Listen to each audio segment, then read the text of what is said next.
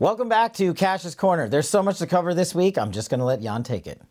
There's this curious figure that we're familiar with from the time of Russiagate, the Russiagate investigation, a certain Russian oligarch named Oleg Deripaska, who's suddenly back in the news. And he has been having a financial relationship with a quite important FBI official. The other thing that is on my mind is this, more of these classified documents coming to the fore. And Miranda Devine finding a very curious email that she remembered from her deep work on the Hunter Biden laptop that looked unlike any other. And we should talk about that. For starters, let's remind everybody, who is Oleg Deripaska? Yes, that's a good place to start. Oleg Deripaska, a Russian aluminum magnate, which means he is a multi-billionaire in American dollars. I think as it last stood when I checked, he was the third or fourth richest person in Russia. And he's a very close confidant and ally to Vladimir Putin. So we kind of know how that circle works. You're a close ally of Putin, you're worth billions of dollars, you are basically doing Putin's bidding at a certain point around the world stage. During the Russiagate investigation, we came across Oleg Deripaska's name for a number of reasons. But the main one was that Oleg Deripaska was in communication with Christopher Steele. And not only was he in communication with Christopher Steele, in our reports and in our findings, we showed how he wanted and did in fact pay Christopher Steele for all of the Russia work that Christopher Steele was doing. Why was Oleg Deripaska, a Russian aluminum magnate, who was not, by the way, in the United States of America, in the continental United States of America, paying this random former MI6 British intelligence guy? And when we talk pay, when a billionaire pays, it's quite a large sum of money. What was their interest? Who told them to do that? A lot of these questions we tried to answer, and unfortunately because we could not get Oleg Deripaska to sit down for deposition or even a phone call with our committee at the time, we couldn't directly ask him. Now, he had a lawyer in the United States of America. So for purposes of our show, Adam Waldman in 2009 registered as the American foreign agent for Oleg Deripaska. And based on our investigation, the best we can conclude was that he was also acting under an attorney-client relationship with Oleg Deripaska. And I remember off the top of my head, we had a couple back and forths with him, and we just never could get a sit down because Deripaska was in Russia. And it's not like he was coming over here soon. And his attorney wanted a bunch of assurances as to not just his safety, but more importantly, that he wouldn't be prosecuted or investigated. We found that interesting. Oleg Deripaska would later go on in 2018 to be sanctioned by the Trump administration. And what that means is when you sanction an individual on behalf of the United States government, you are saying this person is essentially a criminal and cannot do business with any enterprise in the United States of America, nor can they use the United States banking system, which, as you know, is the global banking system. That's a pretty heavy strike against any individual, especially a Russian magnate in the aluminum industry who probably wants to sell his aluminum here and everywhere else that American banks are used. But if that weren't bad enough, I'll fast forward and then I'll jump back. In 2022, Oleg Deripaska was criminally charged for violating the sanctions that were placed on him. So now the United States federal government took it one step further and said, you're such a bad character, we are preventing you from doing business. What did he do? He circumvented that and tried to do business criminally. They caught him and he got charged for that. That's Oleg Deripaska. But let's take the tape back a little bit. And just really quickly, what were the initial sanctions about? Like, what was the reason? The reasoning was that he was associated with criminal activity, nefarious activity, and the source of his money was tied to, basically, in order to sanction an individual, we're just talking generically, you have to run through a number of wickets. The State Department has theirs, the Treasury has theirs, and at the White House, we quarterback the whole operation. And we basically say this person is committing unlawful acts or about to commit unlawful acts, and we don't want him to use the United States banking system or the United States of America and United States companies or our citizens to advance that criminal enterprise. And it's a very high burden. It's not like you can sanction just anyone. So when we or the United States government on behalf of anyone sanctions someone, a lot of work has gone into that. So it took a lot to get this guy to the threshold of being sanctioned. And I'm guessing that's what his attorney was trying to fight against when we, back in 2017 and 18, were doing the Russiagate investigation. So let's go back to that time. So who else was Oleg Deripaska in touch with? We already talked about Christopher Steele, who, as we all know, is the author of the infamous dossier that has been totally discredited. And so let's put those questions aside, because that's sort of old history and our audience knows it well.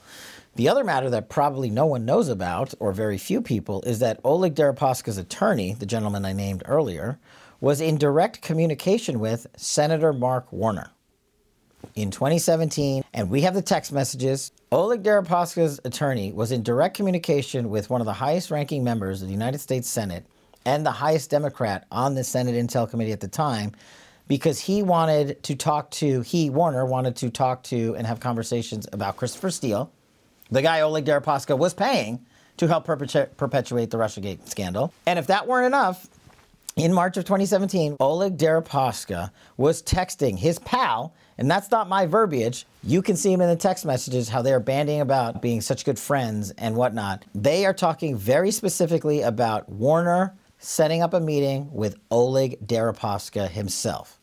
And the rest of the text message chain talks about the material that Christopher Steele can bring to the table, how it's going to be bad for the Democratic Party. And these are text messages that are just kind of explosive, in my opinion, that the Senate Intel Committee, put out a statement saying, Senator Warner disclosed this to us, these text messages, we basically find no there, to borrow some verbiage that's in the parlance right now. And my opinion is these questions need to be revisited.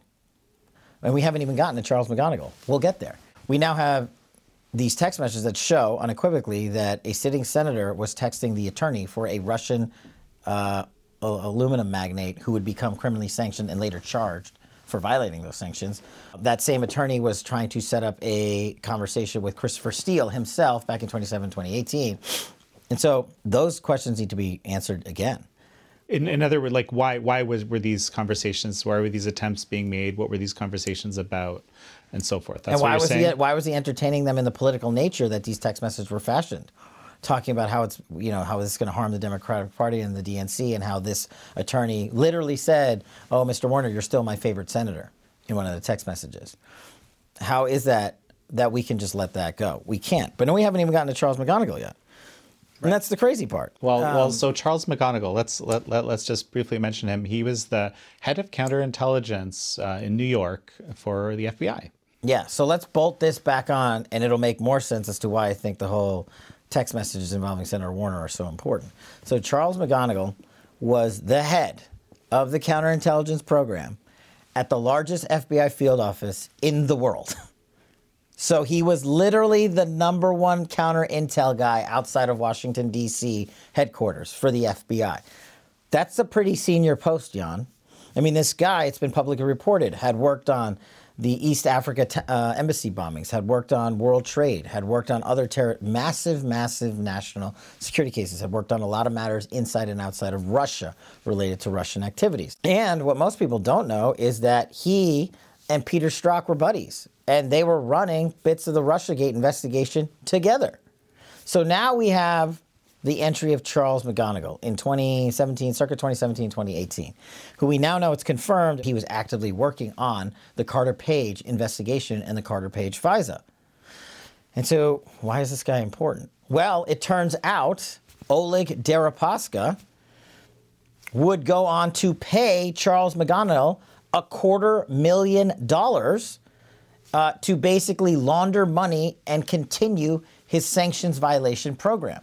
They have now charged Charles McGonigal with a felony, I think at least one count, if not two counts, a conspiracy, a money laundering count, and another substantive count I can't recall, but we can put the indictment up, which has finally been unsealed for our audience. The indictment says, we are charging this individual with criminal activity that began in 2017, Jan, when Charles McGonigal was still the highest ranking CI employee of the FBI in the New York City field office, who was working on the Russiagate investigation, who was getting courted then by Oleg Deripaska, whose attorney was in touch with Mark Warner about Christopher Steele and about Oleg Deripaska. So these aren't coincidences, Jan, and the timing of the release of this indictment as I said, as a former federal prosecutor, I think most of our audience know this, but when they say unseal an indictment, all that means is they had charged this individual some time ago. But they seal it because normally what happens is there's a investigatory purpose behind that. Say you don't want someone to flee the jurisdiction. Say you have a conspiracy case you're building. There's other co-defendants, because once you make an indictment public, everybody finds out about it. So, when I used to run these types of large terrorism prosecutions, we would sometimes seal them. Sometimes you seal them for 6, 7, 8 months, up to a year, sometimes longer. Why did the DOJ wait so long to unseal this indictment until this week, literally this week in 2023, for criminal activity that began in 2017? That's a question that Merrick Garland has to answer for the American people. And he cannot hide behind, this is an ongoing criminal investigation. As I've always said, there are no coincidences in the United States government when it comes to this type of activity. I have to ask you about this sealing. Was this actually sealed from John Durham as well? So this is a great point that literally no one has ever brought up. Why didn't John Durham bring this prosecution? Every time I do media, Jan, people keep asking me, where's John Durham? John Durham was supposed to have been the special counsel to investigate all matters associated with and including the inception of the Russiagate investigation and the FBI and DOJ personnel involved with fraudulently obtaining a FISA document, a FISA warrant at the court, and lying to federal officers and hiding information, etc. This guy, Charles McGonigal, falls right into that outline parameter for John Durham. But he didn't bring this case. Other attorney, assistant United States. Well, I guess my question is it possible that somehow it was hidden from him? It's possible it's possible, of course, especially with this DOJ, that it was hidden from him. It's also possible, knowing John Durham, he picked up on it and referred it out for some unknown reason. Maybe the crimes that they are going to offshoot from this indictment go too far for John Durham sort of to follow. So that's also a reason. But I'm really interested to see if this was on John Durham's radar, because if it was, that would answer the question that people have been trying to answer for like the last 6 months. What's John Durham doing? And if he's the reason that this FBI agent was charged, then that is a massive victory in terms of holding people accountable for the corrupt activities that date back to Russiagate. So those questions are only going to be answered at the new Congress, as we've talked about, and maybe when John Durham is finally finished with whatever he's doing, he can answer those questions for us, either in his report or his testimony. But to me, my gut draw is that it was John Durham, and he probably referred it out and said, this, for reasons I can't think of right now, said, hey, you DOJ can actually handle this. Why don't you bring this prosecution? But it still doesn't answer the question as to the unsealing of the indictment and its timeliness, right in the middle of the Biden document scandal. Why do you think it's now? I think that the DOJ and the FBI are under such heat for the two-tier system of justice that they have manufactured. And if we just look at only two things, the Mar-a-Lago investigation and the Biden classified document investigation, not even getting to Hunter Biden, just those two things, the American public, a large portion of which were lied to by the fake news media, are finally seeing that, wait a second, you guys aren't acting like cops and lawyers. You guys are acting like you're rigging the system. And the FBI and DOJ, wanted a narrative out there that they could put to the American public and say, look, we're going after our own. We charged this guy, Charles McGonigal, who is at the heart of the Russiagate probe. We took him down. They want to be able to have that narrative out there. And I think they needed a headline to level the playing field, the accusations that I think have been well-founded against them, that they are operating a system of justice based on who the target is and not based on what the law and the facts are. Well, and just, kind of as we finish up this part, what a curious character Deripaska is. I mean, he's kind of been on all sides of things almost at different times. Well, the one thing, and this is something that is just sort of my hunch from my time in Intel and my time running sources and my time doing these types of prosecutions. Was Oleg Deripaska ever on the FBI payroll? Was he a confidential human source? I'm thinking, yeah. People are going to be like, oh, you're a conspiracy theorist. But look who the FBI put on their payroll so far that we found out about these matters. Obviously, Christopher Steele and the likes of Jaffe. And I've always been the first to say confidential sources provide an invaluable tool to investigations. I used to run a lot of them. But lately, they've been used, it seems, to cover up the FBI's corruption. Christopher Steele, case in point. And we know a slew of other individuals that the FBI used, I would say shadily, during the Russiagate investigation to advance a political agenda, which is what you're never supposed to use the FBI and confidential human sources for.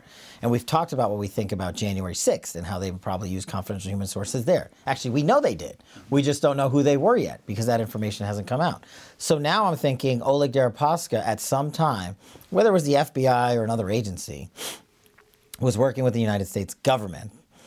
He got sideways with this agreement, and they ended up coming out and criminally sanctioning him and then charging him. But I think that is a question that must be answered, especially if we have high-ranking senators and other individuals wanting to talk to Oleg Deripaska in the middle of the biggest oversight investigation in modern U.S. history as it relates to Russiagate. These are questions we are owed answers to, and we have a right to ask them. Not because we're conspiratorial, but because of the track record laid down by the FBI and DOJ when it comes to the use and application of confidential human sources. It seems unlikely, though, that you're going to get a debriefing with Oleg Deripaska.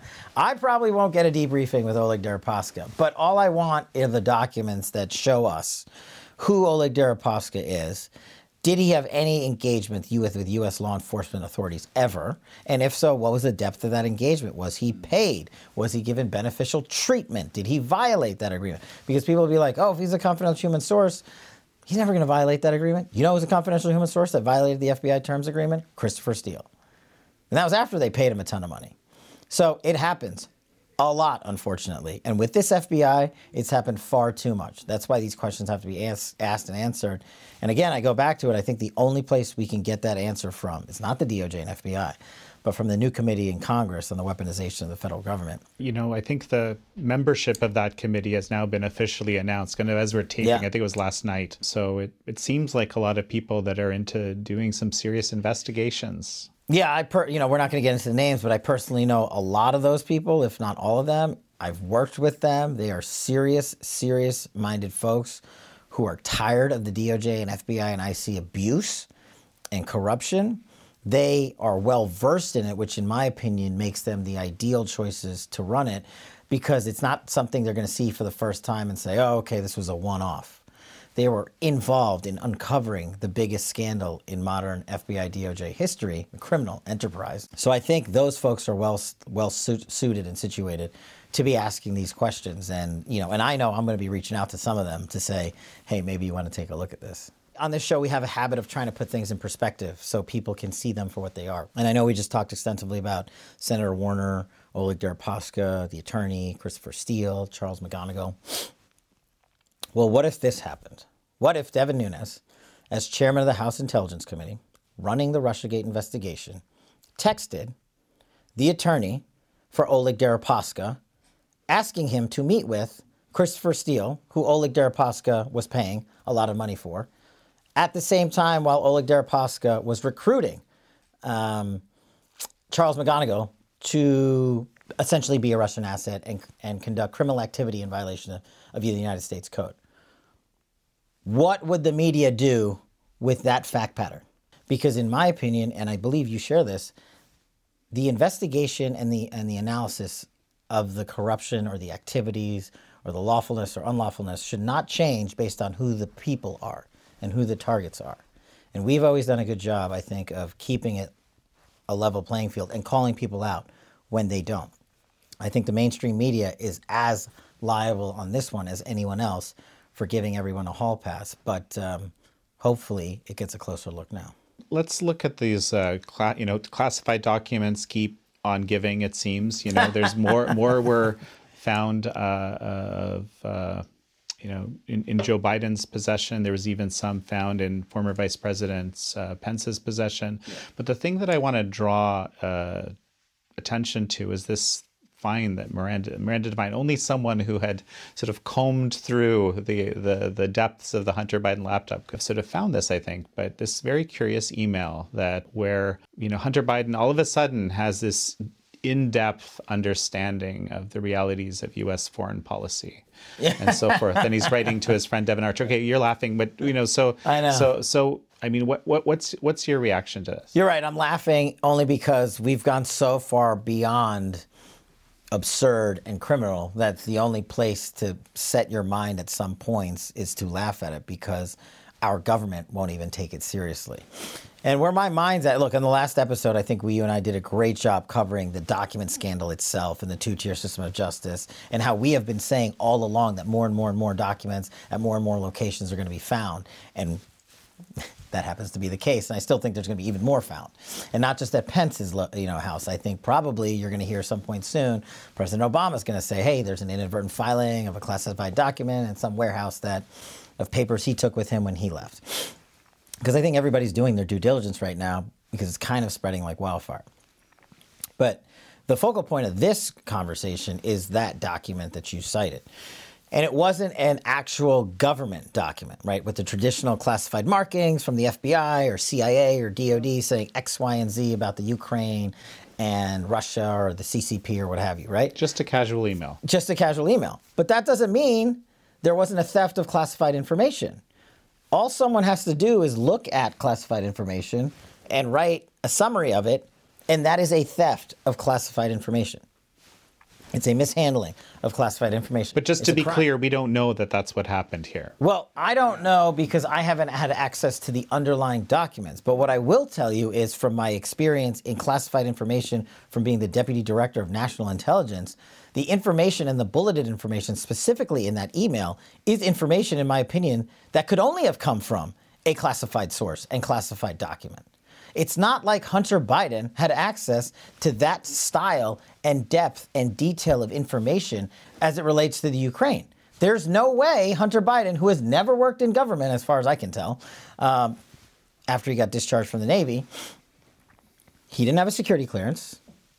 He had no, as far as I know, agreement or arrangement with the United States government to go do this work on their behalf. So we now know, of course, that there was the pay for play over there. There was the firing of the Ukrainian prosecutor, and that Joe Biden, when he was vice president, went over there and said, if this guy's not fired, literally, I'm going to take our U.S. money and leave. And he was fired within hours.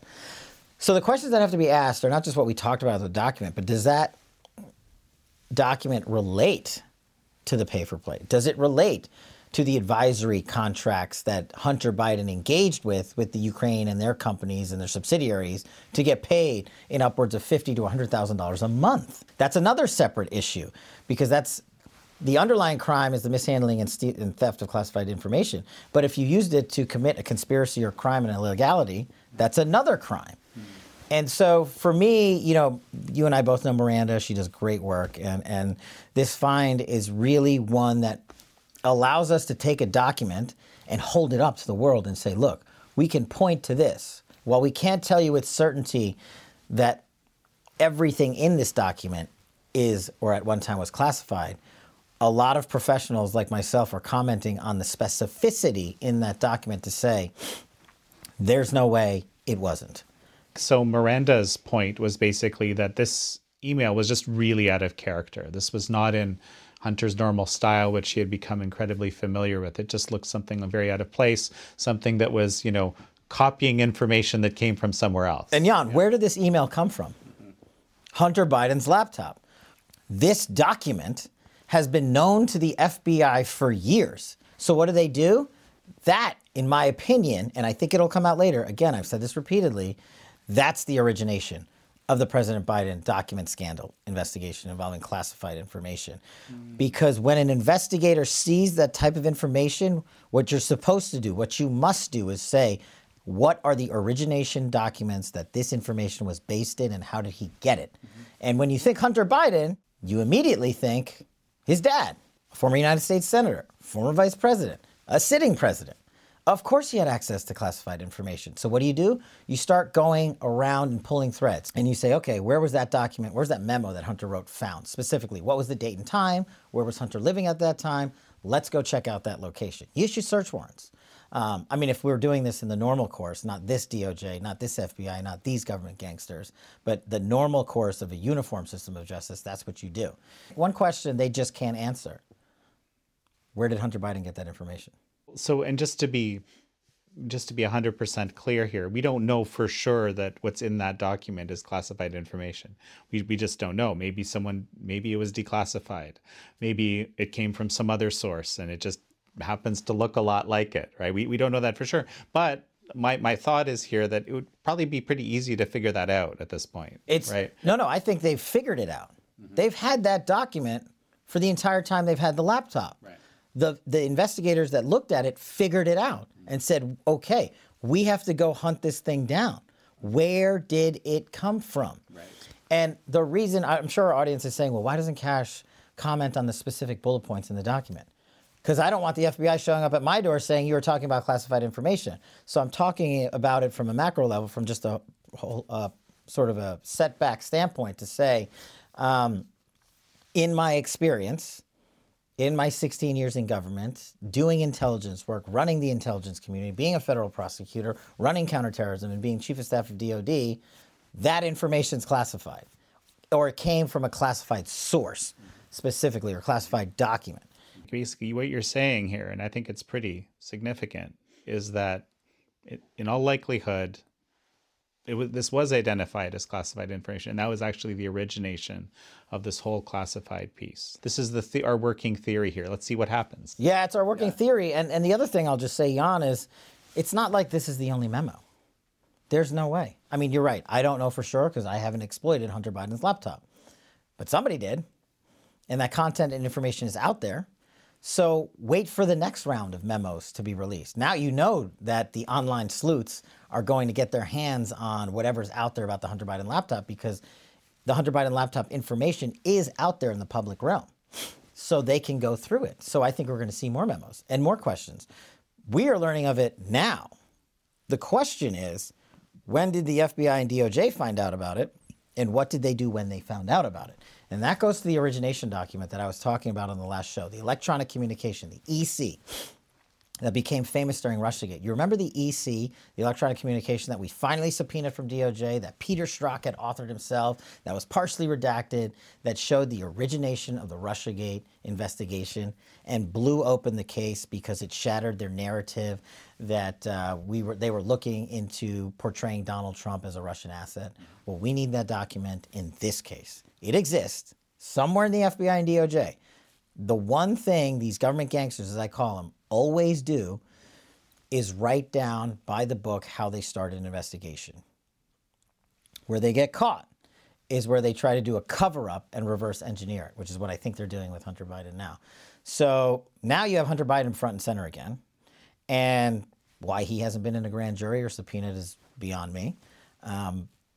Why his associates haven't been impaneled. Maybe they have. I just don't know. But you would think the way that this media cycle operates, we would at least have an idea of that. And we do know is this investigation of Hunter Biden has been going on for almost 2 years, if not longer, right, by the U.S. Attorney in Delaware. So the other question I have is for the likes of former Attorney General Bill Barr.